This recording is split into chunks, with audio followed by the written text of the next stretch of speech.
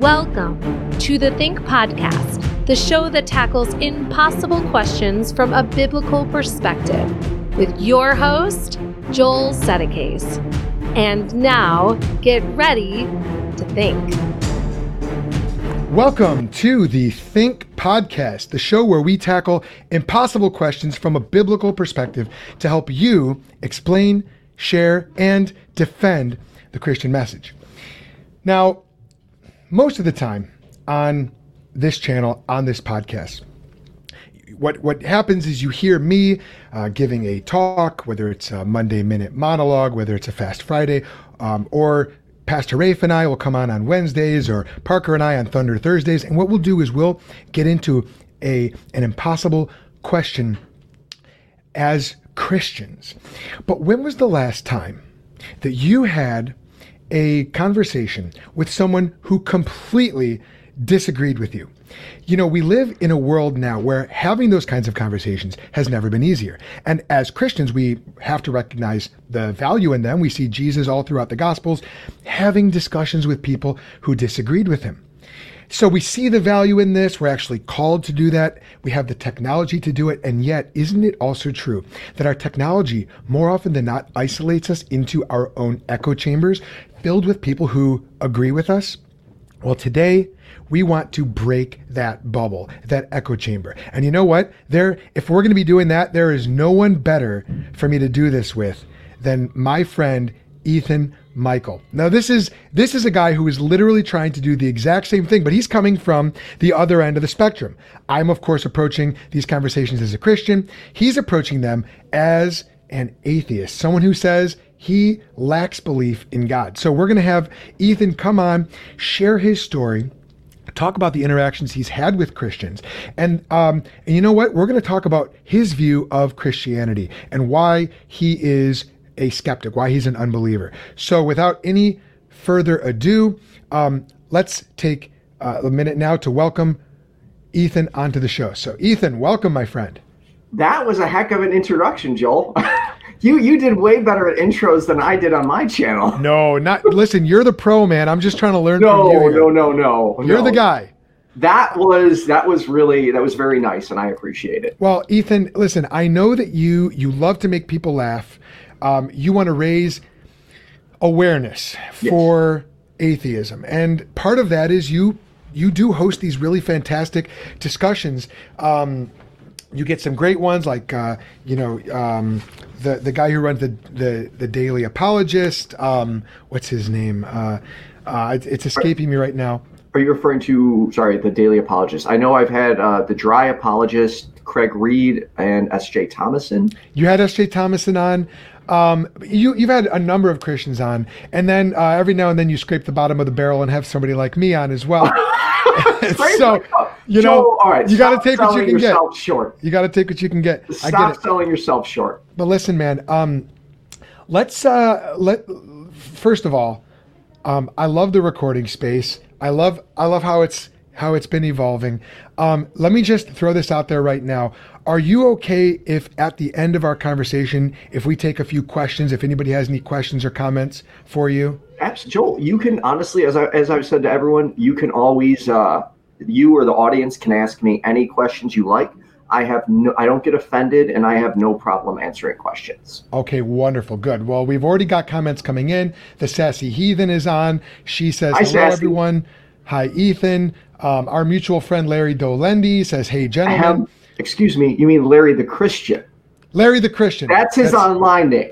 That's true. That's true. And of course, that's who he is in real life. Ken Leonard says Dean Meadows. Yes, that's right. Dean is the guy, the Daily Apologist guy. Yes. Sorry, Dean. Lucas made this very inappropriate comment. He says, "Ethan, are you gearing up to get destroyed by Joel for a third time?" Lucas, why do you stir the pot, man? No, we can have fun with this, Joel. That's not necessary. I posted on Twitter before I came on the channel and said, "Do you remember that debate where I got destroyed?" Well, that guy's interviewing me on his channel. Like, Joel, I have no problem admitting when I'm beaten. Like that, it doesn't bother me. Like, you literally, in our first debate, I learned how outmatched I was. Like, honestly, you put me in place, and I kind of needed that because I had this little thing like, oh, I can debate. I got this. Anyone could do it. And literally within 10 minutes, I was like, oh shit. Oh crap. What did I get myself into? Like, yeah, dude. I have loved watching how your channel has evolved, the guests you've had on, the different discussions, some of which I can share with my kids, some of which I can't. But you know what I'm saying? Like I appreciate the kind of conversations you're willing to have, and honestly, you've got an attitude towards it that truly is friendly. It strikes me as being, you're not puffed up. You're not trying to show how you're like the baddest atheist out there. I mean, you know what I'm saying? It's awesome. It's really cool, man. And I've learned a lot from watching you have these conversations. So today's conversation is all in good fun, but it's also, you know what, it's a serious one too, because Ethan, what I want to do is what I would like, I do trainings where I go into churches and I will train Christians in and hopefully equip them with some tools and tips on how to have discussions with people who don't believe the same way, right? And that could be they belong to a different religion. It could be that they're atheist. It could be that they're just totally, undecided and haven't really thought about these questions at all. And so, this isn't like a script that I didn't send you a list of questions beforehand or anything like that. I've got an idea of where I want to go, but I'm hoping we can have a free-flowing, fun, friendly conversation and just kind of see where it takes us. Does that sound good to you?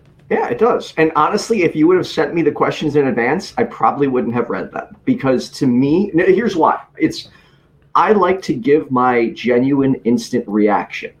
I know that's not always the best, but that's what I prefer doing it. Like, to me, it comes more natural. I don't like scripts. I just like jumping on camera and rolling. Yeah, no, right on, man. No, that's cool. That's, and we actually, although we disagree on so many things, we actually have some common ground, because you're trying to host these conversations. I'm trying to host these conversations.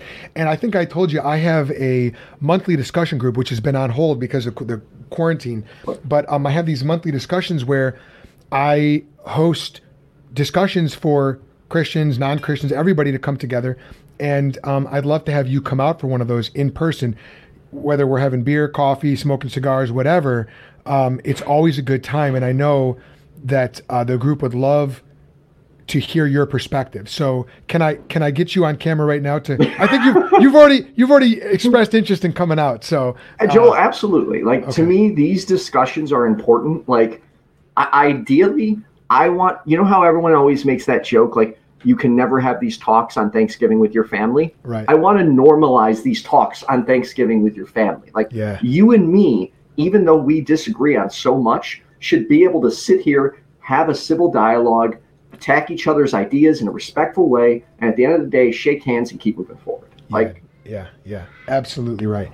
Absolutely right. So, what is the best part, Ethan, about being an atheist YouTuber, and what's the worst part? Being specific an atheist YouTuber? Yeah, for you, with your experience. The best part is the best part I'd say is the messages I've gotten from people, because one of the biggest reasons I started doing this was hopefully to let people know that they're not alone, that there are other people like them, and to spread awareness, because there are, just the other day, again, on Facebook, I got called an evil, I forgot what the wording he used. Oh, you're an atheist, so that means you're evil. And it's like, no. And that is what I like to fight against. So the best part, though, would be the messages I get. Like, I have gotten messages from many, many people saying I've helped them or I've made a difference in their life. And that, to me, that's something money, fame, nothing can buy, making a difference in someone's life. And that's like why I love doing it. The downfall to it, I would say, is, unfortunately, I would say there is some drama that I immediately, like, when that stuff happens, I pull away. I'm like, look, I want no part of this. Like, I've had a few people now disassociate from working with me because I've platformed other individuals they don't agree with. And I don't like that. I'm not going to play that game. I'm not going to pick sides. I'm going to be friendly with everyone. Wow. You know something, this has been my experience too. When you put yourself out there, you basically put a big target on your back. You're opening yourself up to snipers, and it's just going to happen, whichever side of the aisle you're coming from, right? Someone's not going to be happy, right? And so absolutely, yeah. So you're opening yourself up to that. I think no matter what and even the people who try to please everybody, they're the very fact that they're trying to please everybody makes some people mad. So it's like you can't, Well, and I don't like to consider myself like just on the side of atheists. I like to consider myself on the side of on the side of humanism. Like, to me, Joel, I will defend your right to pray as long as it doesn't infringe on my rights. So if right now an atheist comes after you and wants you to stop praying or tries to, take you out of your church, I'm going to be right there with you, fighting by your side, because I believe you should have the freedom to express your religion as long as it is not infringing on my freedom from religion. Yeah. And, I know you put your money where your mouth is too, because we've been at least in one Facebook group where someone was coming after me and you actually came to my defense only to have whoever he was turn on you. And it's like, this is interesting. This is it was kind of here's what I liked about it. It was cool because we didn't just all pick sides based on what we believed or didn't believe. Right. It's like, no, there's a friendship here that sort of trumps that, where we can actually be fair to one another. Right. You know what I mean? Like it's more important to represent each other well, to be fair to each other, than it is to fall in rank and attack based on our preconceived groups. So what was it that made you know it was time to start your channel? Okay, so I've wanted to start it for a long time. I'd say for like 2 years, but I was hesitant and I was scared because I watch other atheist content creators, and they are religious content creators in general, and they are so knowledgeable. Like, they'll sit there, they're talking about a moral ontology, and I'm like, moral ontology? What? And I'm just like, wow, I am not knowledgeable enough to do this. I can't break these things down. But eventually it's just like, I got to get out there. So it started with finding someone to debate. I was fixated on debating. And fortunately, Larry the Christian, who's in the comments right now, took the challenge. He just said, look, I'll debate you, but just so you know, this is how it needs to be. We're not attacking each other. And I was like, yeah, of course. So it all started, the Atheist channel started because of Larry the Christian. So and then he found StreamYard, and then he introduced me to you, and I was pumped because I had watched Psi 10 debate before, and I was like, oh, okay, I got this. I know all the tricks. And man, was it like a ton of bricks of reality just hitting me in the face, like, yep, not ready for this. So and then I just kept running with it, like, hey, I'm just gonna keep reaching out to people. And I called into another show called Talk Heathen, and I spoke to Eric Murphy. And from that conversation, 2 people heard me and reached out to me. And then from there, it was just like domino. I started connecting to all these people, and it's been awesome, like really enjoyable. But yes, to quote Dear Christians podcast, Larry, it is all Larry's fault that I am an atheist content creator right now. Yeah, that's funny. And you actually went to church with Larry, right? I did. Did you know that was? I used to be a pastor at that church. I was the youth pastor there years ago. That's what he said. He met you. Yeah, that's right. Yeah, and when I met Larry, he was not a Christian. Did you know that? No, I didn't know that. Really? Yeah. When I met Larry, he was not a Christian. He would have called himself a Catholic. He did call himself a Catholic, but he'll tell you now he wasn't a Christian at that time. And we were at a gymnastics class for our babies. Our oldest was like 1.5. Theirs were almost 2. And we're at this gymnastics class, and my wife and I immediately hit it off with them. You know, Larry and Katie are just 2 of the greatest people you'll ever meet. We immediately liked them, and we're like, we should invite them to church. So we did. And this was when Larry, it was during the playoffs. The Blackhawks were in the playoffs, so he had his playoffs beard. And that's the first time I met Larry. I just figured he was this guy with this crazy beard. And we immediately hit it off, and you know, they invited us to their kid's birthday party, and we did the same, and they came to church, and I remember being in church. I don't think Larry would mind me sharing this. If he does, he can tell me later.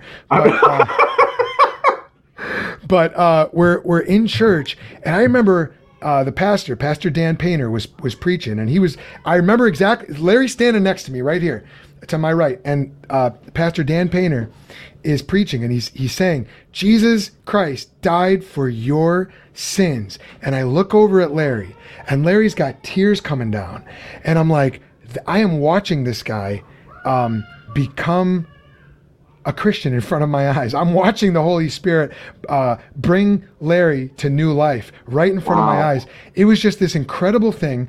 And afterwards we talked, and I met up with him when he was doing his karaoke. And anyway, that's a whole nother He's story. a good karaokeer. So by the way, Joel, did he tell you that we're looking to put together a karaoke event and just invite everyone that's been a part of what we're doing? No way. Would you come? Yeah. So yeah, we want to do that. So Joel, I hope you're willing to come out too. Absolutely. Man, karaoke is my thing, man. I love I love karaoke. Love it. Oh, me too. This is why I know it's you're let me ask you this. Who's a better karaoke host, you or Larry? Oh, man. The one question I don't want to answer. Okay. All right. We cater to, we have 2 very, very different styles. Okay, that's fair. If you are looking for more like in-your-face entertainment, jumping on top of the bar, you would come to my show. If you're looking for more like laid back, let's have a cigar and sing some karaoke, you'd probably go to Larry's show. Which honestly, I think with us doing the show together is going to be awesome, because we're going to have like that perfect blend. Yes. Which will be awesome. Totally. Okay, so we do have a couple more comments coming in here. I know you're seeing these. Larry says, true story. Ken says, when Joel met Larry, he was just Larry the. That's right. That's pretty good. And then Larry says, I better bring Elisa, my wife. Listen, man. I'd like to meet your wife. Absolutely. Well, I like to do karaoke, but she can legit sing. I mean, she's an amazing. I mean, she was she studied music in college. I mean, she's very, very good. She actually led our church's worship team for a while. So, and then Larry says Ethan is a better promoter. So there you go. Okay, he worded it better. Yeah, I'm big into promotion. Like I've been fortunate to draw a lot of people when I do shows. Okay, cool. And then Dan from Dear Christians Podcast says, if I go, there's a 100% chance I sing Weezer. Yes. Awesome. By the way, check out his channel. Him and I, surprisingly, have a lot in common politically. And I'll be on his channel sometime soon. We're still working out the date. He did send me a message earlier. I did not forget. I still have to reply to that. Yeah. No, Dan is a good brother. I've known him for years and years, and I've actually been on. Have you been on his podcast? Not yet, no. Okay, you should see if you can get on there. He's a fantastic interviewer, and he's got the podcasting voice. You know, he's really he's built for that. So I wish I had a podcasting voice. Me too. Mine's too high though. You know what? We have to go with the voice that God gave us. So what? Ethan, tell us about your journey to atheism. Have you always been an atheist? How did this come about? No, so I did. Okay, let me backtrack. I was raised a Christian, although to be clear, not by your standard of Christian. I was raised by. What do you mean? Well, all right. You've on many occasions said unless they follow the Bible. I don't want to misquote you. But if they're not following the Bible as it's written, they're not a true Christian. It was something. Is that I'm trying to remember your wording. You know, I don't know if I don't remember saying that. Actually, I wanted to ask you later on. I wanted to ask you, like, has anyone ever explained to you what a Christian is or isn't? But yeah, I mean, according to the Bible, a Christian is someone who's been born again, who's been given life from the Holy Spirit, essentially someone who's repented of their sins and trusted in Jesus Christ. There's no Christian on earth who fully believes and obeys everything in the Bible, because we all have blind spots. I know I've got blind spots. Let me say this. I think I'm following the Bible, right?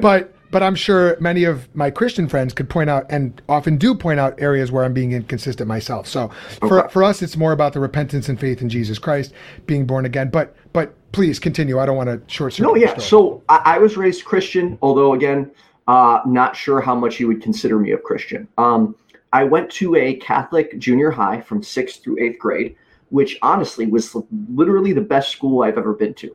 Like, they were so... Everyone's always like, oh, you went to a Catholic school, that's why you're an atheist. And I'm like, no, that was like the best experience ever.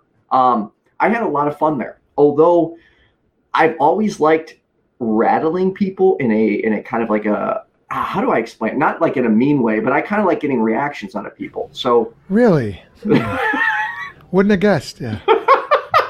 So I heard the term atheist when I was in 6th grade. So now, I want to be clear. I couldn't comprehend what an atheist was, but I, of course, just wanted to say it. So here I am in 6th grade, and I'm like, yeah, I'm an atheist. And immediately, my buddy looks at me. He's like, you cannot say that here. And I was like, what? What's so bad? He's like, you just stop talking right now. You can't say that. Next thing I know, I'm getting it brought down to the principal's office. And the principal is Sister D. She was a nun, and I am just mortified, sweating bullets. And she sits me down and she's like, do you know why you're here? And I was like, no. And she's like, so is it true you're an atheist? And I was like, or did you say you were an atheist? And I was like, yeah, I'm sorry, Sister D. Yes, I did. And she's like, okay, do you know what that means? And I was like, that I don't believe in God. And she was like, okay. And she's like, you're free to go back to class. And I'm like looking around, like, and I say to her, I'm like, wait, I'm sorry, what? She goes, you can go back to class. And I was like, I'm not in trouble? And she said, no, you're not in trouble. Just go back to class. And, they never treated me any different. But again, it was just a word. I didn't know what it meant. So I continued about, I was always searching, like, I think at one point I was referring to myself as a Gnostic Christian because I knew there was a God. So, I was always interested in religion. I just had trouble with the church aspect of it. And eventually, how I got to be, let me backtrack for a second. I was very, very right-wing Republican. And I noticed that I'm like, okay, you know what? There are so many different views, and all I'm doing is reinforcing my own ideas by watching conservative news every day, all day. I have to watch something else. So I found another channel that I hated, like literally hated it. And I just forced myself to every day just listen to it and listen to it. And slowly I started seeing the other side. And from there, I stumbled onto an atheist channel. Which it was Matt Dillahunty. And when I first heard this guy talk, I was like, this guy is such a jerk. Like, I thought he was rude, and I didn't understand like why he would talk to people that way, or why he would spend 20 minutes trying to figure out a definition. I'm like, just come on, go talk. But the more I listen, the more I'm like, okay, a lot of this makes sense. And it was really when he said, I don't know, or along the lines of, I don't know is not a reason to believe in God. And it was then that I was like, wow, I've literally been doing that my entire life. I'm sitting here saying, well, I'm saying there's God. I can't substantiate that there's a God, and I don't have an explanation. So I'm literally just saying, I don't know, therefore God. And it was from there that it just started falling away. And I started learning to apply that to I tried to apply those critical thinking skills to every aspect of my life. And I slowly just went from like all the way over here to just, I'd say, I hate to say left of center, but I try and be as center as possible. So it was kind of both. It was a political and religious thing that was tied together that began moving the needle. Okay, so then how did you go from there? It almost sounds like you discovered you were an atheist rather than converted to atheism. Is that fair, or am I way off on that? No, I think you're right. I think if we're looking back at this, while I called myself a Christian, while I believed in God, I don't think I had a good reason to believe in God. And I'm to be clear, I'm not saying you don't have a good reason. I'm only saying I didn't have a good reason. Yeah, no, I hear that. So how did you go from, that discovery to then saying, I want to open myself up to hearing other perspectives. I mean, I know you shared about how you and Larry started having these discussions. Maybe I'll ask it this way, Ethan. What is continuing to drive you to interact with Christians and even Christian apologists, and even taking the step of even attending a church? Would you say you're still searching? Is it more about Absolutely. Okay. So tell me about that. Knowledge and searching. Because here's the thing, Joel. I could be wrong. Like to me, the day an atheist comes out and says, there is no God and I'm not searching, or they give up, it's like, to me, the search for knowledge, the search for truth, it's never ending. And I find it dishonest when an atheist takes the position of saying there's no God. Like, to me, okay, if you want to say there's no God, prove it to me right now. Walk me through the steps on how you proved there was no God, because I guarantee you they can't do that. So to me, I love talking about this stuff. I enjoy it. And at the end of the day, I want to know. If there's a God, I want to know. If there's aliens, I want to know. Like, I have the curiosity of a child. Just as a kid, it was always why? So now as an adult, I'm just doing the same thing. So if you could know God personally, would you be interested in that? Of course.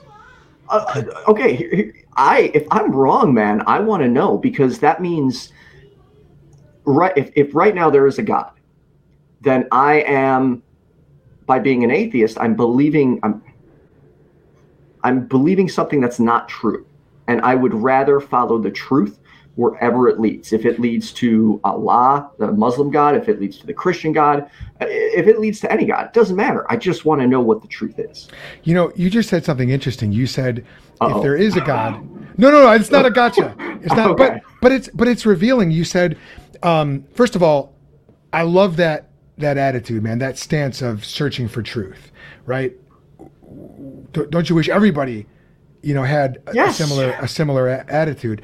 But what you said that sort of struck me, which actually, and I don't know if this is intentional, Ethan, so I'm not trying to, this is not, I promise, it's not a gotcha. No, it's fine. In the past, you've told me, an atheist is someone who lacks belief in God. It's really about a lack of belief. Correct. What you just said just a second ago was, if there is a God, then you're believing something that's not true.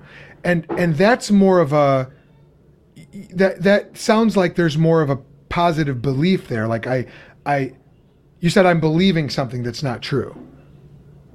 What did you mean? What did you mean by that? No, I meant, okay, so let me try and clarify. Sure. Let's say right now your position is true that there is a God. By me being an atheist, then I would be following something that's not true, because I would be rejecting or saying, hey, I don't believe there's a God, all while there actually is a God. Yes. Okay, I see. Okay, so can we just pause for a minute and just point out what there's some rabble rousers in the comments. I got to put a few of these up here. Okay, so first of all, Dan from Dear Christians podcast says, love you both. Joel was my first guest. That's right, I was, wasn't I? That's cool. Larry did ask a question. We can address this at the end, but do you believe Jesus is who he said he is? I mean, that's sure. That's a question. Do you want me to answer? Can we put a pin in that? Because absolutely. That's like a legit question for the Q&A time, I think. Okay. Ken, look at Ken, man. Look what Ken's trying to do here, stirring things up. He goes, I'm sorry, did he just say knowledge? Joel, you'd better ask him how he can claim to know anything given his worldview. Ken, it's not a debate, man. Listen, is it a valid question? You and I both know it is, but this is not a debate. My buddy, here we go. Larry says, Ken, he also said he could be wrong. That's a whole other can of worms. Look at these guys rabble rousing, man. And then That's fine, let them. I love it. Mark Zanders. Mark Zanders, my buddy, goes, you're wrong, Ethan. Now you know. Okay, see, this is... Prove it, Mark. Prove it to me. Okay, well, you know what? That's a good segue because, Ethan, what I'd like to... there's two questions that I want to ask, and I don't care which order we talk about it. Sure. The first question is, has anyone ever explained to you what the heart of the Christian message is, what we refer to as the gospel? Okay, that's the first question. And the second question is, why don't you, what is keeping you from believing the gospel or believing in Christianity? And you and I both know, I've got no interest in trying to establish belief in just a God. I'm particularly interested in the God that I know and love. So, which of those, I don't care which question. Well, the first one, I guess I could say, I don't know. I mean, I believe it's been explained to me, but I often find, I'll talk to Larry about something and he'll be like, actually, that's not correct. This person said this incorrectly. And then I could talk to you and you'll be like, no, it's actually this. So I guess the best answer would be, I don't know. Okay. You're welcome to explain it to me though. Well, based on dude, I'd be happy to, I'd love to, but just so I kind of understand where you're coming from and because I know you've had all these conversations with Christians, and there are times when you'll have an interaction, and I'll be observing. I like to pop up in the comments. Oh, I know. And so I'll be observing, and I'll be like even when Dean was debating recently with Ken the atheist, Dean the Christian, I remember looking and saying, wow, okay, great argument, great point. Not how I would have phrased things. I wouldn't have gone down that road, But I know you've had all these interactions and conversations and you've been observing. Based on your observations, if you could sort of distill the Christian message down to, if someone were to say, hey, if another atheist were to ask you, Ethan, you've had all these interactions with Christians. What do Christians believe is the way that you can be made right with God? Or what's at the heart of their message? How would you respond to that? That is an incredibly difficult question to answer. And again, the problem comes in is because I hear so many different sides that it's actually hard to determine what the actual message of Christianity is. So totally fair. I really can't say, and I don't want to misrepresent it by any means. Sure. Would it be all right if I shared, my perspective on this? Of course. Okay, so there's a lot of different ways to go about it, and sometimes Christians will present it in different ways, which, unless they're presenting a totally different message, if two Christians present the same message in two different ways, it might sound like they're saying two totally different things. Because sometimes Christians emphasize one aspect of it versus another. But There's actually, the Bible's broken up into 66 different books. Each of those books has multiple chapters, and each of those chapters has multiple verses in them.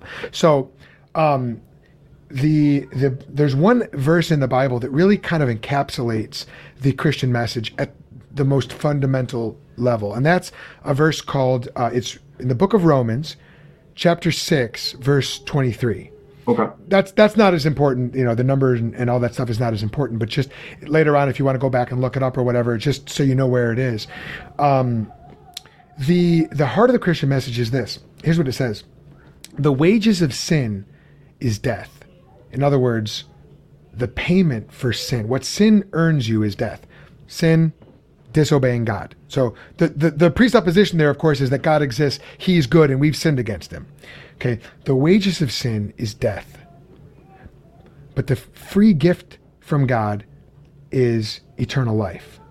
So now the next question you have to ask yourself is, am I on the side of death? Is my destiny hell and God's punishment, God's disapproval forever? Or is my destiny life, joy, peace, heaven, right? Am I going to get... I get where you're going, but I don't think that's the right next question. I feel like the right next question would be, do I want to believe in someone that's threatening me? Fair enough. That's fine. But this is what the Christian message is. And actually, so what you're describing right now, I please put a pin in that because I want to ask you that next. Sure. Okay, so the Christian presentation is the wages of sin is death, the free gift of God is eternal life. The question then is, am I on the side of death or life? From a Christian perspective, that's the question. And so the next part of the verse answers the question, through Christ Jesus our Lord. So the Christian message is this: although you and I and everybody else have disobeyed God and rightly earned his punishment, right, he freely extends the offer of rescuing us. He freely extends a relationship, like what we said earlier, like if you could know God personally, would you want to? God freely offers the chance to know him personally, to enjoy benefits in this life and throughout all of eternity. And that comes through Jesus Christ. And the reason why it comes through Jesus Christ is because Jesus is God in the flesh. Jesus is God who became a man and died for our sins. So the wages of sin is death. Jesus never sinned, but he died for us. So he actually took our punishment on himself so that anyone who trusts in him, who receives that gift freely, you can't earn it, you can't do anything, to merit that or anything. It's just a free gift from God to anyone who accepts it. And so that is really the heart of the Christian message. And so even pausing right there, does that sound like something you've heard before? It does sound similar to what I've heard before, yes. I do have some issues, though. How is it free? Because to me, free is, hey, here's my hand, take it. It doesn't cost you anything. But what you're saying is, hey, I'm going to help you, but you follow my rules. That's not free. Or I guess that's where I would have an issue with calling it free or freedom. Because to me, there are, all right, in my lifetime, I have hurt many people and vice versa. But anytime someone hurts me, I have a choice. I can either take the approach many people do and like, screw them, I'm done with them, I'm going to take it out on them. Or I could say, hey, you know what? My hand's still here when you need it. And to me, that is one of my biggest issues with God and Christianity or any religion is they always want to demand something from you. Why can't we just say, hey, I'm here for you when you need me? Because to me, that's what a parent or responsible human being, responsible person, anything would do. They want to help you, even if you're not willing to accept that help. Yeah. So, well, please go on. I don't want to... No, go ahead, Joe. I see the smile. I know when you smile. Listen, I know when you smile. You know that smile? Yeah. You know I'm about to say something? Yes. Right when I see that smirk, I'm like, here it comes. I'm done. Ethan. Honestly, my friend, I love to hear you say stuff like that because what you just expressed that's actually a pretty good explanation for exactly what God does for us in the gospel. So here you've got, imagine a parent who, you raise your child and we can get into, I've told you before, until you receive Jesus Christ, you're not technically a child of God because you haven't been reborn into God's family. But there's a decent analogy there. Like, let's say, I've got 4 kids, right? So I raise my kids. Let's say I've got one child who constantly rebels against me, hates my guts, and, doesn't obey any of my rules, any of my laws, but my rules as their dad and constantly, any chance he has, just rejects my love, rejects my guidance. What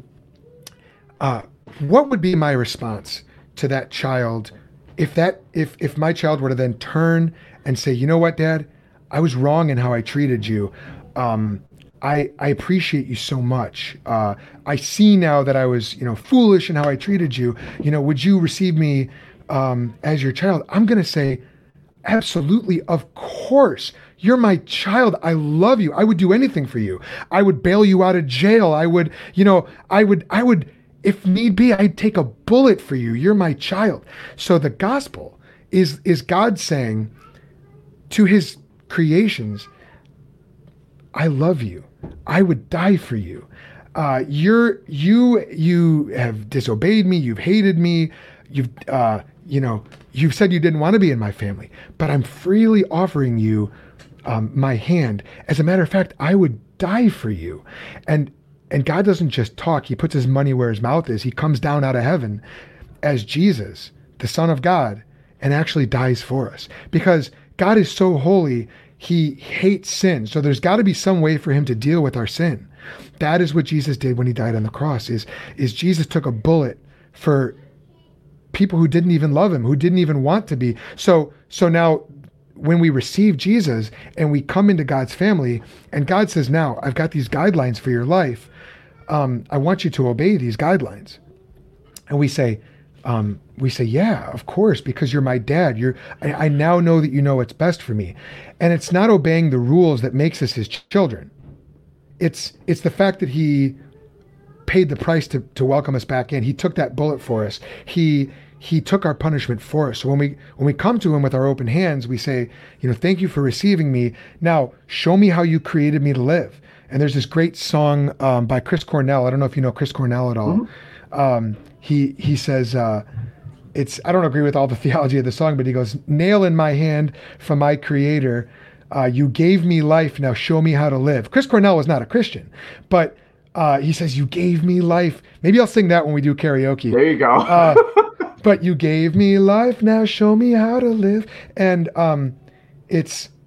that's the cry of the Christian to God. You gave me life. Now show me how to live. So it's not an oppressive thing. It's actually like, it's actually a liberating thing, which I don't expect you to fully understand being on this side. But does what I just said make sense at all? Do I understand what you're saying? Yes. Do I agree with it, or does it necessarily make sense? I would say no, because I guess my issue is you're still saying it's free. Hey, God's giving you this free gift if you do this. And that again, that kind of negates the freedom right there.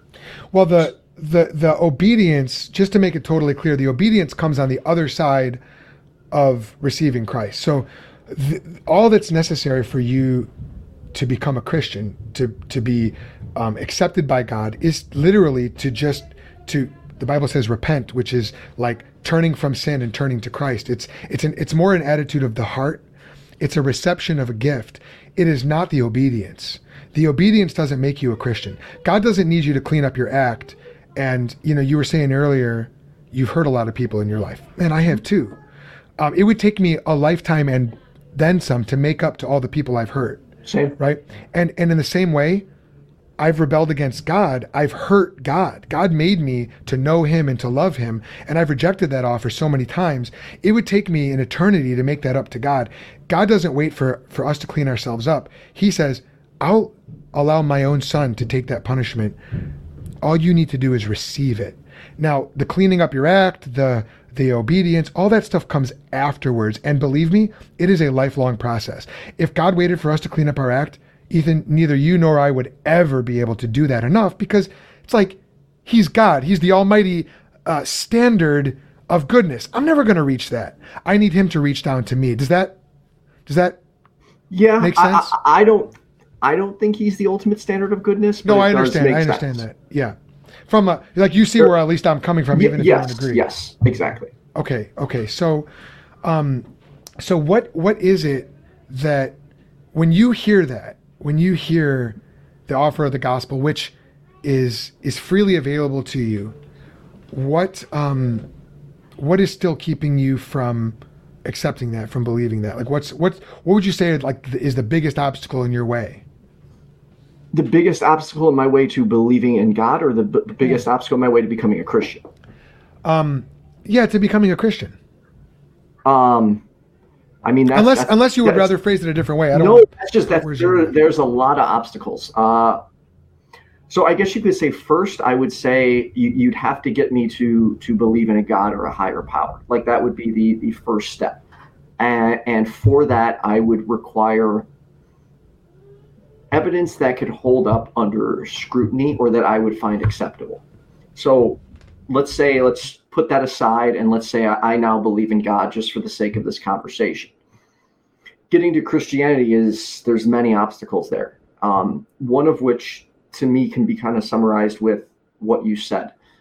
I take issue with anyone who makes demands like that. Anyone who says, I'm going to help you, but you have to do this. I don't agree with that. I don't.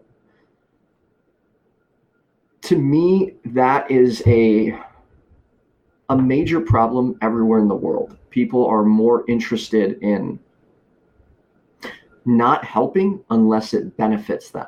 And I don't agree with that. I think we all need to work together. We all need to, sometimes you have to take the leap. Like there are people who have screwed me over and they owe, we could argue, it could be argued that they owe me an apology and I don't owe them an apology.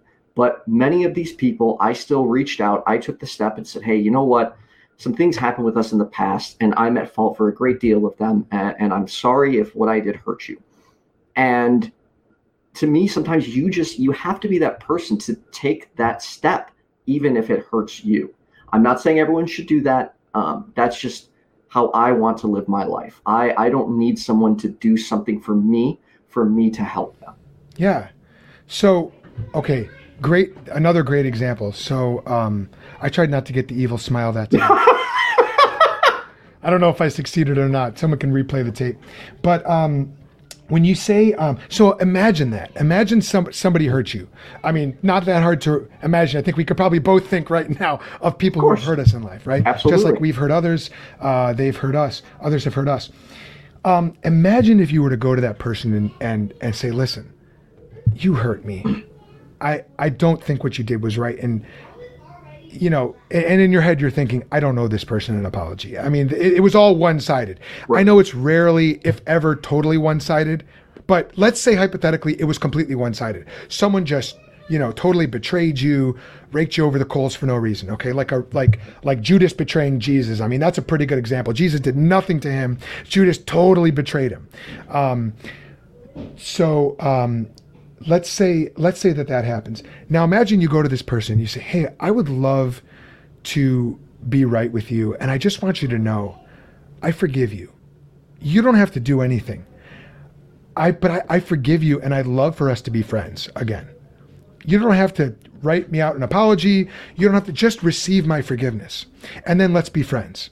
Okay. Now, in your mind, you're thinking, well, as friends, what did we used to do when we were friends? Well, we probably talked. Sneeze. Sorry, a sneeze keeps trying to come out. It stops. I apologize, Joe. Listen, if you sneeze and I say God bless you, I hope you take that well, okay?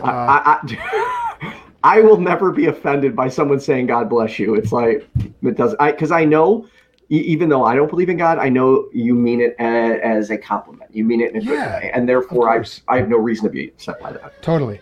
And if you were to say, humanism bless you. No, I'm just joking. I don't know what you would say. I'm using that. Nothing bless you.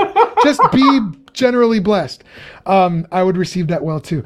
But here's what I'm saying. If you were to say, listen, I want to reconcile with you, and you're thinking, yeah, and we'll be friends. Like we'll probably talk on the phone. We'll probably get together. We'll probably do karaoke together. And that person goes, you know what, Ethan? You're asking too much of me. I don't like this because you're saying that unless I go hang out with you and do all these things, then you won't forgive me. And you go, no. I just want to forgive you. The other things, that's going to come afterwards because we're friends. Us hanging out, me borrowing a cup of sugar when I need it, you borrowing my bike pump, whatever. I don't know. That's going to happen because we're friends. That's not a condition of the forgiveness. The forgiveness is freely offered. And they were to go, no, you're asking too much. Wait, I got the Joel smile. I got it right now because I found an inconsistency. Right. Go, please. You see what I'm saying, though? It's like, no, it's free forgiveness. That's what God is offering you. Okay, so right now, based on what you said, God will forgive me without me reciprocating anything. Is that correct? Without you having to do anything to earn it. I don't know if that's like, what do you mean reciprocate? So meaning right now you're saying God has forgiven me or forgives me and I don't have to take the next step. I'm already forgiven. let me say this. If you repent and put your faith in Jesus Christ, that is how you receive his forgiveness. So in the same way that your friend, though. What's that? It's not free then. That's where the issue's coming in. Oh, okay. I think I see what you're saying. So the cost of God's forgiveness, the wages of sin is death. So the price that needs to be paid for you to be right with God is not like the repentance doesn't pay the price. Do you see what I'm saying? It's like if someone were to say, like, I want to buy this new my favorite car, the Elon Musk, his car company. Wow. Right? Wow. What is wrong with us? Tesla. Somebody's going to get you a Tesla. Yes. And they're like, here, and like, take the keys. And you're like, wait a second. It sounds like I have to do something for this. No. I paid for it. You taking the keys is not the price. The price is whatever, 30 grand or whatever. Like, the person went to the dealership, bought you the car, paid the 30 grand. You just take the keys, receive the keys. Well, that sounds like I have to pay for it. No. You extending your hand like this, empty, and receiving the keys, that's not the price of the car. In the same way, the price of your salvation, the price of God's rescue is the blood of Christ. It's God dying for your sins. So you receiving that is not you doing something to earn it. It's receiving the keys to the car. You getting to drive the car, it's like, well, but I have to sit in the car to drive it. That sounds pretty restrictive. Well, yeah, but that's how you drive a car. So it's like, well, if you receive salvation from God, what you end up finding is living with God, living by the Holy Spirit is not restrictive. It's awesome. It's like, it's amazing. I mean, ask Larry how his life is better as a Christian than prior to becoming a Christian. It's like, I was riding my bike and now I get to sit in the Tesla. You know what I mean? Like, it's not restrictive. Yeah, I got to sit in the Tesla, but it's awesome. It's restrictive. How so? It's definitely restrictive. How so? Because you have a list. You have sins that you can't sin. I don't believe in sin, so I can sin. So you still can't. You're still disobeying God. It's just you have no one to pay for that sin. It's not like we're not designed. Well, I think about all the times you hurt someone, right? Like that creates damage. I mean, absolutely. That's what sin leads to is it damages our relationship with God and with others. It's not like sin is like this great liberating force. Sin, we see the effects of sin in our life. It's harmful. It hurts us. Only if you believe in sin. So, for example, you believe. I apologize if I'm putting you on the spot. Feel free not to answer. You believe gay marriage is a sin. Is that correct? Homosexuality in general is a sin because it goes against God's design of male and female, man and woman. Okay, so I don't believe it's a sin, so I think people should be able to freely marry whoever they want. How is me allowing them to freely marry damaging themselves in any way absent God?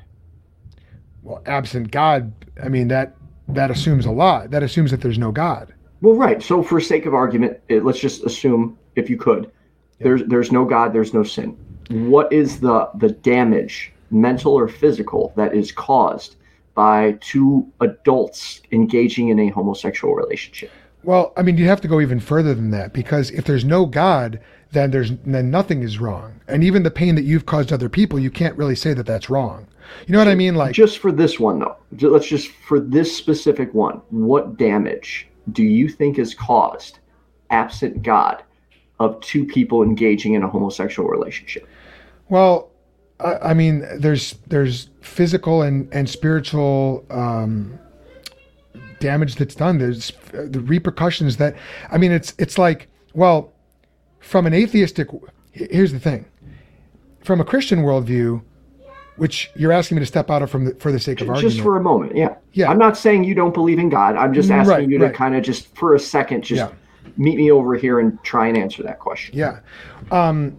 Well, in the research that I've done, which, again, I want to keep this podcast clean enough that my kids can listen to it. I mean, you already broke that by swearing earlier, so thanks a lot. Joel, but, I'm sorry. I'm joking really with you. I'm joking. I didn't mean to. Dude, I'm giving you a hard time. Okay, I am sorry, because I felt like crap when it came out. Don't even, I'm 100% joking with you. So the physical repercussions of, well, Chuck Colson, who was a Christian thinker of the last century, and he died a few years ago, he used to put it this way: stand a man and a woman up next to each other naked, and you'll see that you'll see that they were meant to be together. Like, male and female are so clearly and obviously designed to be together. The anatomy all lines up. So even from like sort of an atheistic evolutionary standpoint, there's no benefit to a homosexual union in the same way that there would be from a heterosexual union. When you combine that with, and again, I don't want to get into sort of the gory details, but you combine that with the physical damage that's done to a male body when it engages in that kind of activity, it gets pretty rough. And again, I don't want to necessarily get into the details as to why that is. Maybe we can talk offline about that. Yeah, I was going to say, because I do want to counter that, but I don't know that there's a way I can counter it in your setting. So yeah, this would probably be better if we took it off. Yeah, but again, I mean, to be consistent, what you'd have to say is, not only from an atheistic perspective, a godless perspective, not only could you not say that homosexuality was wrong, and dude, just to put a disclaimer out there, nothing that I'm saying is like a rejection of any ability to be friends with someone who is a homosexual. Like I would have no problem whatsoever being friends with someone who I would hope believes so. or practices. Right, but I'm just putting that out there because you and I both know people listen. Sometimes they don't listen very charitably, right. And they're going to hear me saying, that I would disagree with their lifestyle. They're going to hear that as a rejection of them as a person. Which, look, if God doesn't reject me for all the things that I've done, there's no way I'm going to reject somebody else. Just to put that out there. So beyond that, though, if you were to say that there was no God, I mean, like, take an extreme example. I mean, I could put the question right back to you. How could you say something really, really, think about the worst thing that you've done, or the worst thing that you can think of somebody doing. I mean, good grief, man. I mean, I think our news feeds are pretty filled right now with some atrocities that have happened against people. It's like, that's pretty bad, but from a humanist perspective, why is that bad, objectively speaking? Well, if well-being is your goal, why wouldn't it be bad? If everything you do has to do with how somebody is physically or negatively impacted, for instance, you do not want them to get hurt, then it is very, very easy to come to the determination that hurting somebody is wrong. Like, to me, adding... Go ahead. Sorry. To me, it doesn't need to be that complicated. Like, hey, if I punch you in the face, it hurts you, so I probably shouldn't punch you in the face. Like, to me, it's really that simple. Because you don't want to cause anybody pain. Correct. Okay.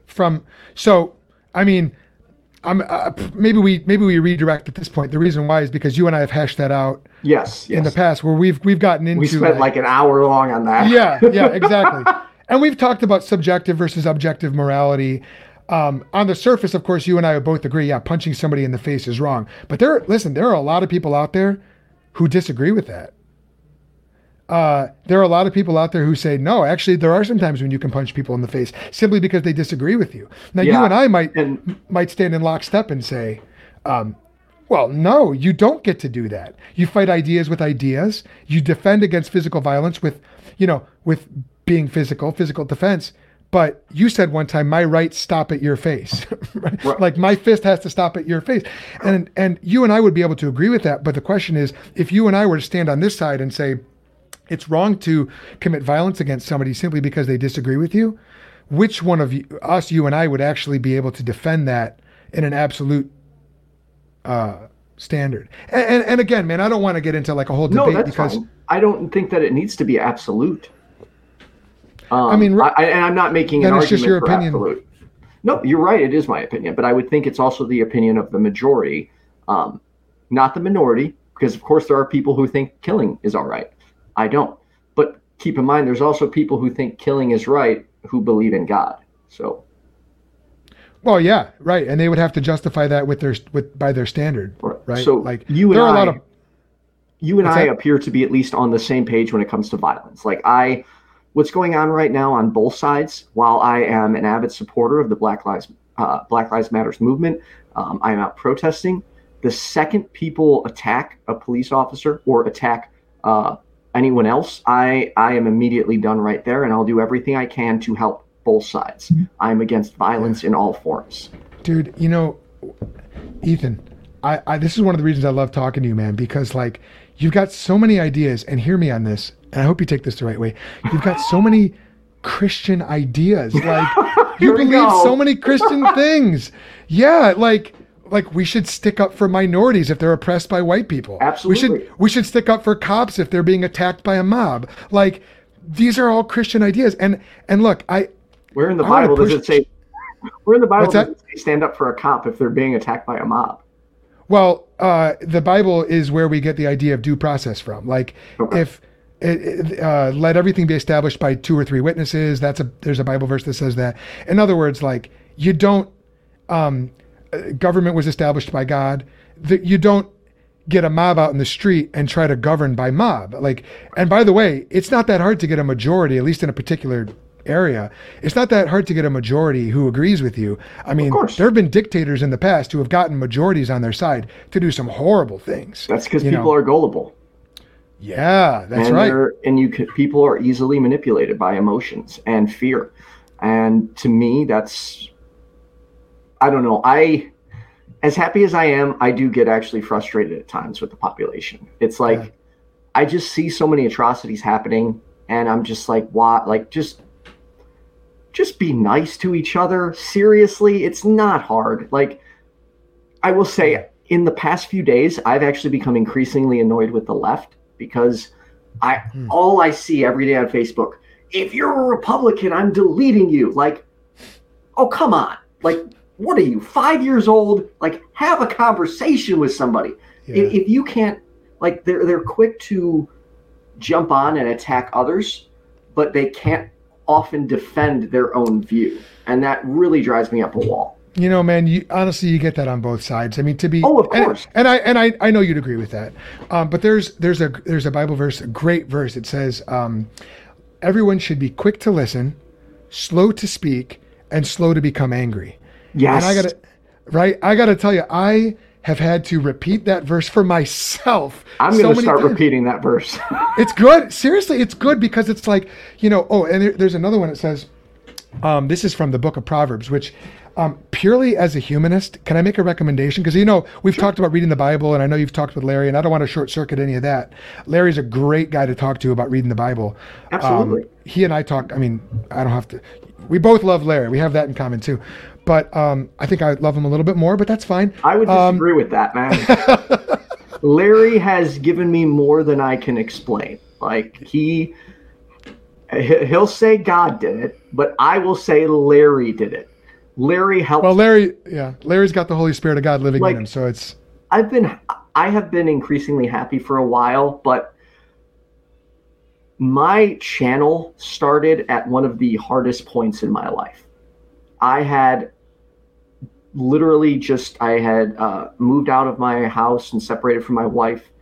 And I was really, even though I was happy, I was just a wreck. And Larry in many ways helped give me my purpose again. Like, wow. This is something I've wanted to do. And it was like, Larry encouraged it. Larry helped me. And I don't know how to express the gratitude or thanks I owe Larry right now, because he really, really improved my life more than I can put into words. Wow. But Larry, that wasn't God. That was you. You and I both know who Larry would give the credit to. Of course. So, okay. That's really beautiful to hear that, man. That really is just so great to hear that. I mean, I obviously started getting to know you on the other side of that, like after you guys had already started those conversations. So I didn't know you before, but that is super encouraging to me. But the reason why I bring up the book of Proverbs in the Bible is there's a verse in there that says, whoever gives an answer without listening, that is his folly or his foolishness and his shame. And dude, so many times I have been foolish and honestly very ashamed at the way that I've given a response without listening. And I find, after some of these conversations, like hopefully less now, but previously in many conversations I've had, it's like I wanted to get my own opinion out. Right.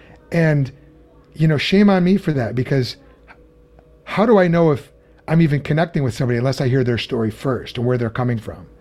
Do you, let me ask you this. Do you feel like the Christians in your life listen to your story? Like, do you feel like the Christians in your life care about you as a person? Honestly, I will say I'm very lucky, very fortunate. I have many Christians who have come around and beyond, who support my channel, encourage me to keep doing it. So yeah, I don't know if that's a normal thing in the atheist community, but I am proud of my Christian friends, and I am proud of the fact that I am building a community where it's not just atheists, where everybody feels welcome. That's what I want, because to me, again, that's where we're going to get to the truth. Let's put a Muslim, a Scientologist, a Christian, an atheist, an agnostic, a pantheist. Let's put them all in a room. Let's talk. Like that's where we learn more about the world and learn more about other religions. So what I hear you saying is, if we can get together and actually have these dialogues, not only do we get closer to truth, but we also get closer to each other and maybe stop seeing each other as the enemy. Exactly. And that's what we need to do, Joel. Like, we should not be, yes, we should have these friendly debates or discourse, but we should be working together for a common goal. And yeah. It reminds me of another Bible verse from the book of Ephesians. This is in the New Testament, written by St. Paul, but it's from chapter 6. It says, for our battle is not against flesh and blood. In other words, Christians, now as a Christian, I believe in the whole spiritual world. So I don't just believe in God and the devil, but I believe that there are angels and demons, right? But in that verse, it talks about how there's a spiritual reality to the world. There's also one interpretation of that verse, which I actually agree with. It talks about how there's authorities and power structures, seen and unseen, in the invisible world. And what we need to do is we need to focus on in other words, we can't get sidetracked. I can't get sidetracked into thinking Ethan Michael is my enemy. No. Because there's a bigger enemy, there's more at play. And as a Christian, I understand that to be a spiritual reality, but there's a lot of Christians talking about fighting unjust systems right now. I've talked about it on my own podcast, and I'm going to continue talking more about that. And there's this rallying cry, like, we need a more just and fair society. Yes. And Christians, I love that, because it's like the Bible's been shouting that for 2,000 years. Some Christians have been on that train. Other Christians are kind of waking up to it now. I love to see it. But anyway, that's a side note, maybe another conversation. But let me ask you this. Sure. If Jesus were standing before you and would ask you this question, what do you want me to do for you? What would your answer be? All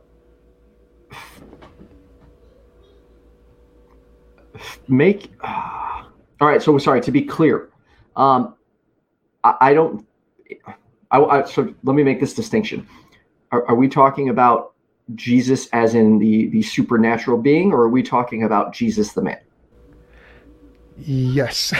Right. Okay. But right. From my perspective, I don't think he's supernatural. So which one do you want me to answer? Okay. Totally fair question. So Jesus, as he's presented in the Bible, fully God, fully man. The Bible talks about how the way that we access God, the way to the Father, is through Jesus. And so Jesus, it's been said, Jesus is God with a face. If we were to stand before God Almighty right now, we'd be destroyed. He's too holy. He's too good. Jesus comes down as a man, still fully God, but in a way that we can relate to him. Right. So if that Jesus came before you and said, what do you want me to do for you? How would you respond? I would ask him to feed the poor, give homes to the homeless, take care of all the children without parents. I personally, of course, there are things I need, but that would be selfish of me to ask for anything when I am sitting here on this computer talking to you. So me asking for something when there are other people suffering, I couldn't do that in good conscience. So I would ask him to help the people that are truly suffering. And I would also ask him to hold his Christians more accountable for how they treat other people and to be more accepting of others who disagree with them. Well, to all my Christian listeners, hopefully that what Ethan just said sounds familiar. It's sort of the same kind of thing that pastors have been preaching from the pulpit for the last 2,000 years. Hey, I don't know if I'd accept that. I'm sure, yes, there are many that have said that, but so, I mean, we could go everywhere with this, but let's say, yeah. I feel like churches should be doing more. Like, to me, I want to know where their money's going. And I want to see that money being given back to people who need it without, and big important thing for me here, without requiring them to sit through a prayer. So they feed them first, they give them what they need, and then they can say, by the way, if you need our help, we're over here. But I do not like when someone says, we're going to feed you, but you have to attend this prayer. That's just, it's wrong to me. Yeah. Okay. Little short side note, because what you just described, I can't speak to whether this is currently happening, but I know when I was at Grace Point Church in Plainfield, what you just described is there was a big passion for doing exactly that at that particular church. So do a lot of churches get it wrong? Probably. But I can tell you that the church that you attended, Grace Point, is a church that very much gets that right. They do something called Christmas Caring. Again, I don't know if that's still going on, but they do stuff actually year round. They do tutoring in the schools, and if you want, I know Larry can connect you with people who are doing that.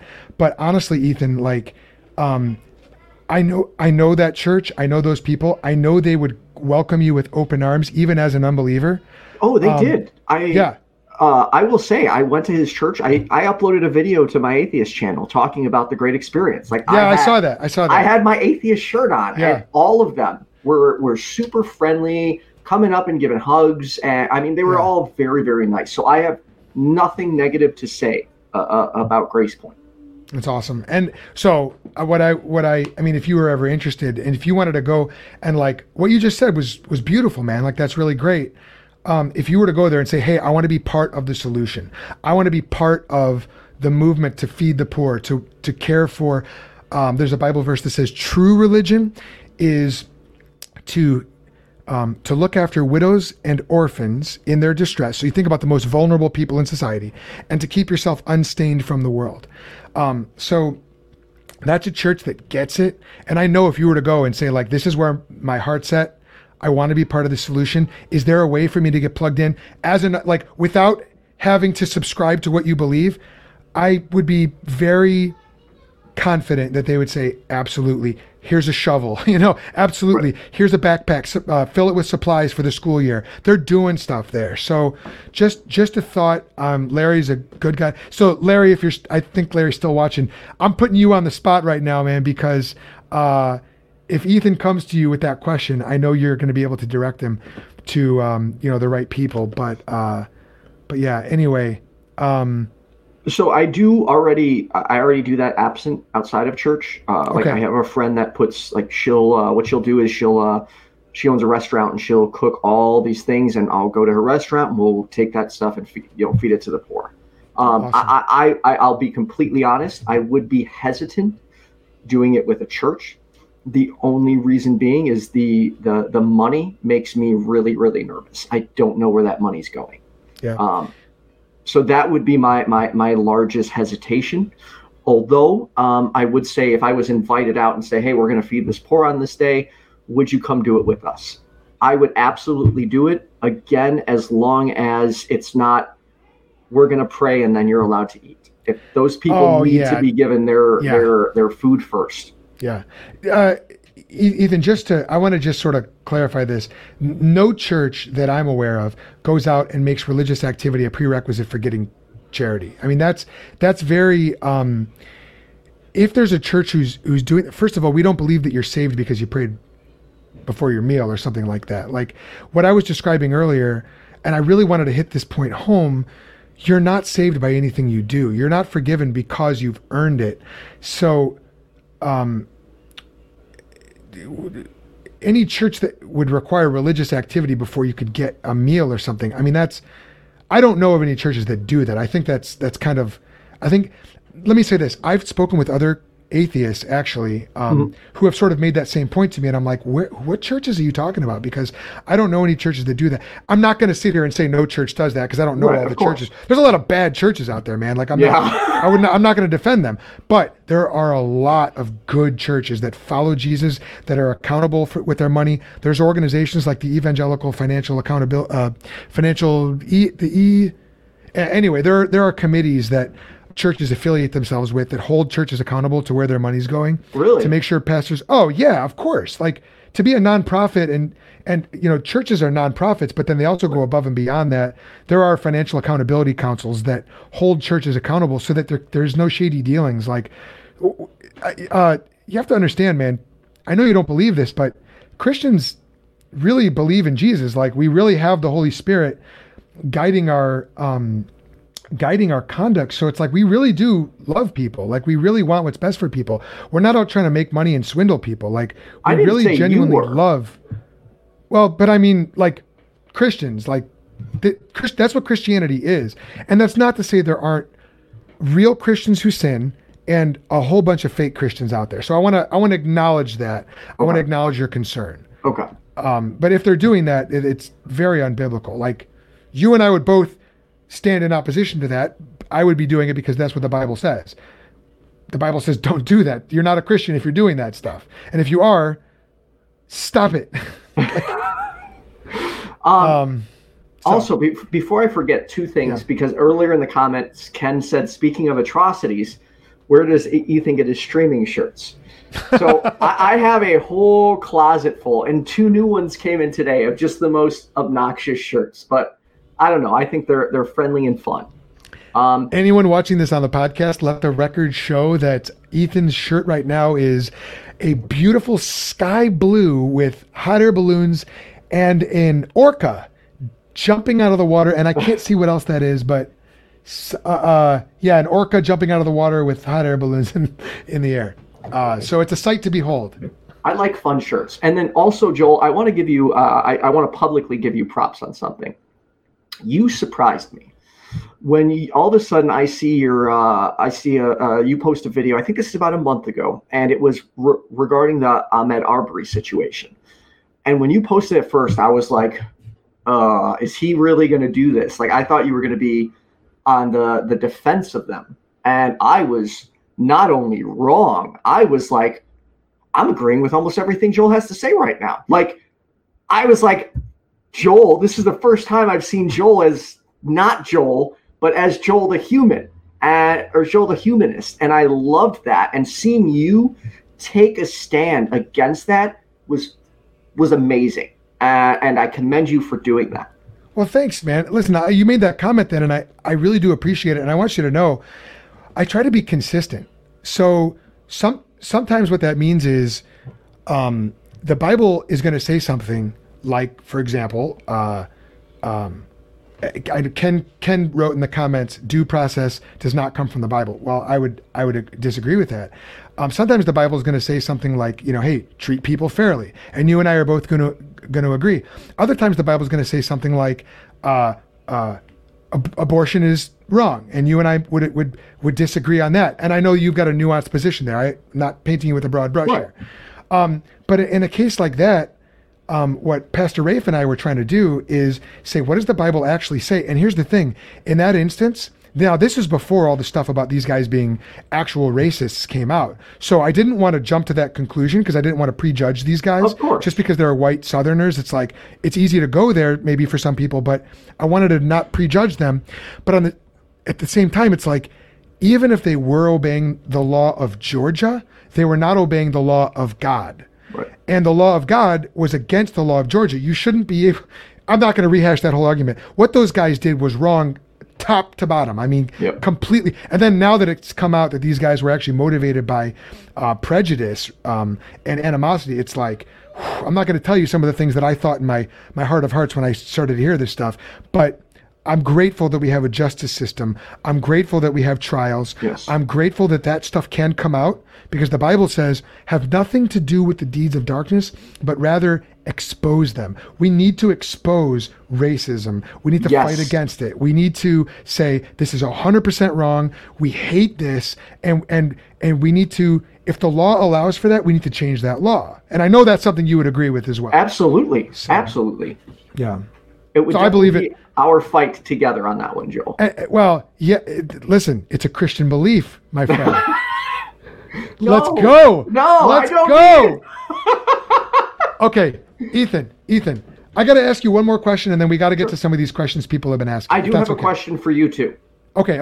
Well, go ahead, please. I've been asking you all the questions. You go ahead and please ask me. It's actually not very detailed, but I didn't know this until earlier. So a two-part question. First, when did you become a presuppositionalist? Oh, I was like 2/3 of the way through my seminary degree where I was studying philosophy of religion before I even learned what presuppositionalism was. Okay. And I was listening to this great podcast called the Reformed Pubcast. It's a show about beer and theology. And they were talking about presuppositionalism.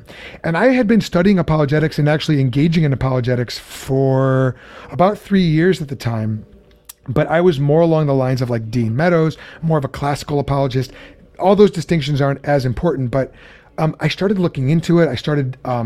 I learned about Cy Ten Bruggencate. I learned about Jeff Durbin. I learned about James White. I learned about CARM, Christian Apologetics Research Ministry, run by Matt Slick. And then I started to really get into like the guys who all those guys learned from.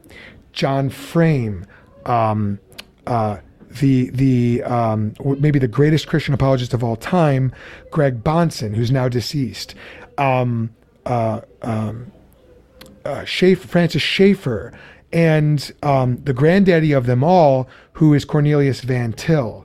And so I started reading their books. I started writing. I actually wrote one of my capstone papers for seminary on John Frame. I wrote another one about Jonathan Edwards. And over time, my theology and my apologetics fused. Whereas before, my theology was over here, and my apologetics was more philosophy and science-based. Okay. They all began to form. They all began to fuse together. I would say probably beginning in 2015. And then progressing on into 2016. By 2017, end of 2016, I would say I was a pretty rock-ribbed presuppositionalist. All right. And then my second question, how would you, in an argument, deal with because I didn't know this existed, but someone who is Muslim and a presuppositionalist, how would you handle an argument like that? Because I want to see that. Well, I've yet to meet a Muslim presuppositionalist, and I don't think that it's actually possible to be one. If I find one, would you debate him? Let me say hypothetically, sure. Okay. Yeah. The Muslim concept of God, I don't think can support the presuppositional methodology. Okay. And that's why actually a lot of the classical arguments, like the Kalam cosmological argument, which sort of argues for a God, sort of classical theism, that's actually a Muslim argument. Right. I don't use that argument because I never want to argue in favor of a God. Right. Now, do I think it's a good argument? Yeah, I think it's a sound argument. But I'm not interested in getting you to believe in a God. I want you to repent and trust in Jesus Christ and experience the joy that I have in Christ. So I just go all the way there, I guess. All right. Well, I'm going to find one, Joel, because I want to see what this would like. How do you know that you know? Wait, how do you know that? Like, I just want to see what happens. I love it. Great. Do you have any other questions for me? No, I do want to say I actually had a really good time with this, Joel. I was a little nervous. I was like, am I walking into a trap? And no, man, I had a really good time. Yeah. Like, genuinely. Like, this has been one of my favorite appearances. So thank you. Well, good. You said one of your favorite, though, so I wasn't the top. Now I got to know who the top one was. And go find sure. him. The Daily Atheist Morning Show. I'm on every Thursday. Oh, wow. Cool. Yeah. Yeah, I could see you having a lot of fun with something like that, for sure. Yes. Okay, look, I'm looking through the comments here. There's about 100 comments. I want to try to sort through. Maybe we can talk. There's a lot of comments. I'm wondering if there are any actual questions. Okay. Here. This is from Dan Goulson of the Dear Christians podcast. The core of Christianity is the life, actions, and teachings of Jesus. So, the only question I really have is there anything about the life, actions, or teachings of Jesus that Ethan takes issue with? So I would have to know a lot more about Jesus to answer this question. I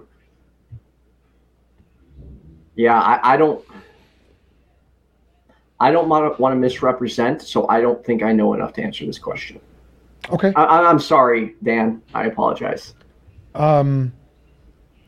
You know what? You're actually in luck because I can refer you to about half a dozen people right now who would love to teach you about the life and work of Jesus. And you're talking to one now, as a matter of fact. Okay, let's see. Okay, a lot of people talking back and forth with each other. I know if you're listening to this on the podcast, this is dead air time. You're never supposed to have this. But, okay. All right. Any questions actually for Ethan? Or for Joel? No, I don't want to answer any questions. By the way, Joel, you need to appoint some moderators. Whoa, that's a good idea. Right. You know what?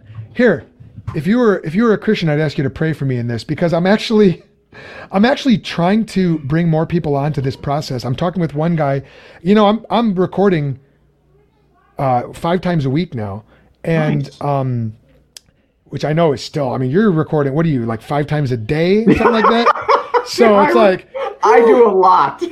I don't know how I keep up with my full-time job. I'm trying to bring more people in, but anyway, okay. I'm not seeing any specific questions for you. Let me just say this: if you are in the comments right now and you have a question for Ethan, I really want this to be about Ethan being able to share where he's coming from, and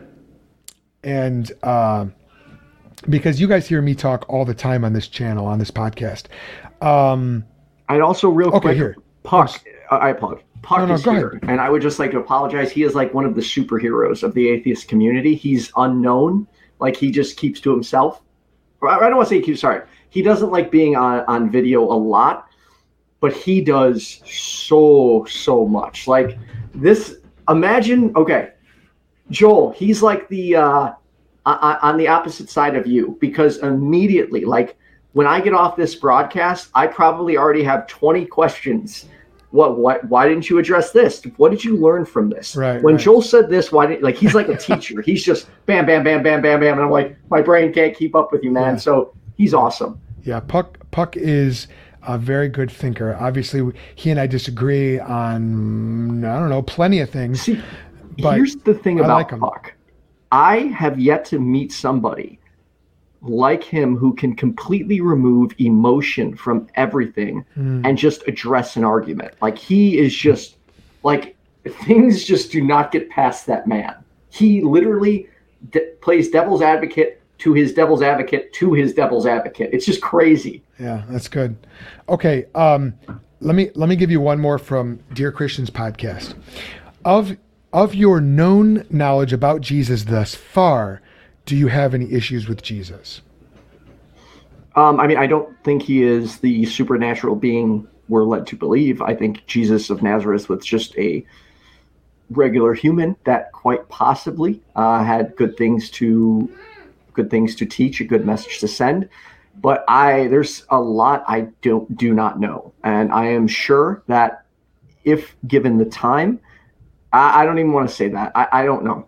Okay. And I really hate to say it like that, Joel, but I just do not know enough, and I know there are things I'm missing right now that I could potentially have an issue with. So I would rather say I'm uncertain at this time. So totally fair, and I want to put one more thing up here. Puck found something we agree on. He says, Joel, you and I agree that Ethan needs an upgrade in fashion sense. Okay, Puck, you're right. There's one thing. There's one. Okay, let me. I do have one more question that's come in before we bring this to a close from a friend of mine. But let me just say this, Ethan. If there was a resource I could give you that would help educate you a little bit more on sort of the heart of the Christian message, because you and I skim the surface in this conversation, but if there was something I could send over to you that might help you understand it a little bit more where we're coming from, would that be something you're interested or not really? Yes, preferably I prefer like videos and audiobooks because Sure. I am much better at learning that way. Like Okay. sitting still and okay.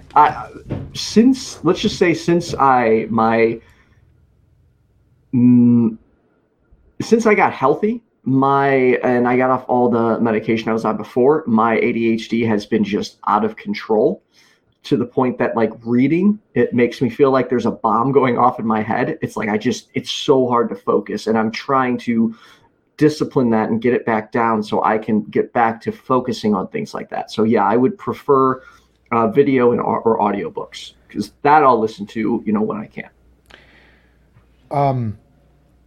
Totally makes sense, and I would be happy to shoot something over to you. Okay. There is one more question that has come in, but I actually I've got another call I've got to hop on. Sure. Do you want me to close the show for you? Pass me the controls. Listen. Take over. Listen. Trust. Very tempting. I'm not kidding. That's very tempting. But no, I want to close this off. I want to thank you, Ethan, for joining me. Really quick, how can folks follow more of your content?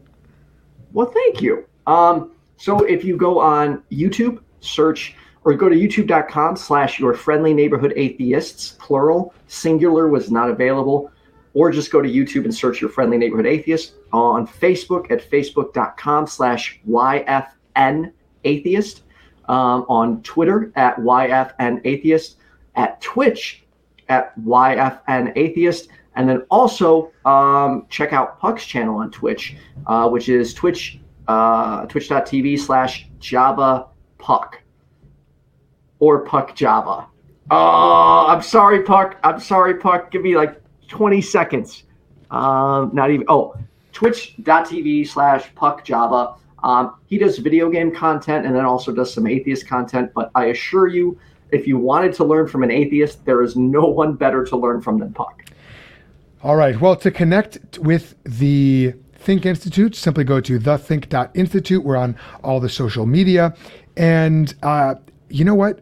I've really enjoyed this conversation. Me too. Thank my guest, Ethan Michael, for joining me on the show today. Thank you to all of you who commented. Man, the comments got heated today. It was good. Very good. That's what we want. We want to foster those kinds of conversations. Yes. So to my skeptical and unbelieving audience, I hope that you've heard something today that has challenged your current paradigm and maybe even made Christianity seem a little bit more appealing to you. To my believing audience, I hope that I have modeled well how to have a friendly conversation with someone who believes differently. And You know what? This is not goodbye. This has just been a little pit stop along the road of your spiritual journey. Sure hope you found something that was helpful. And until next time, I hope it made you think. Thanks, everyone.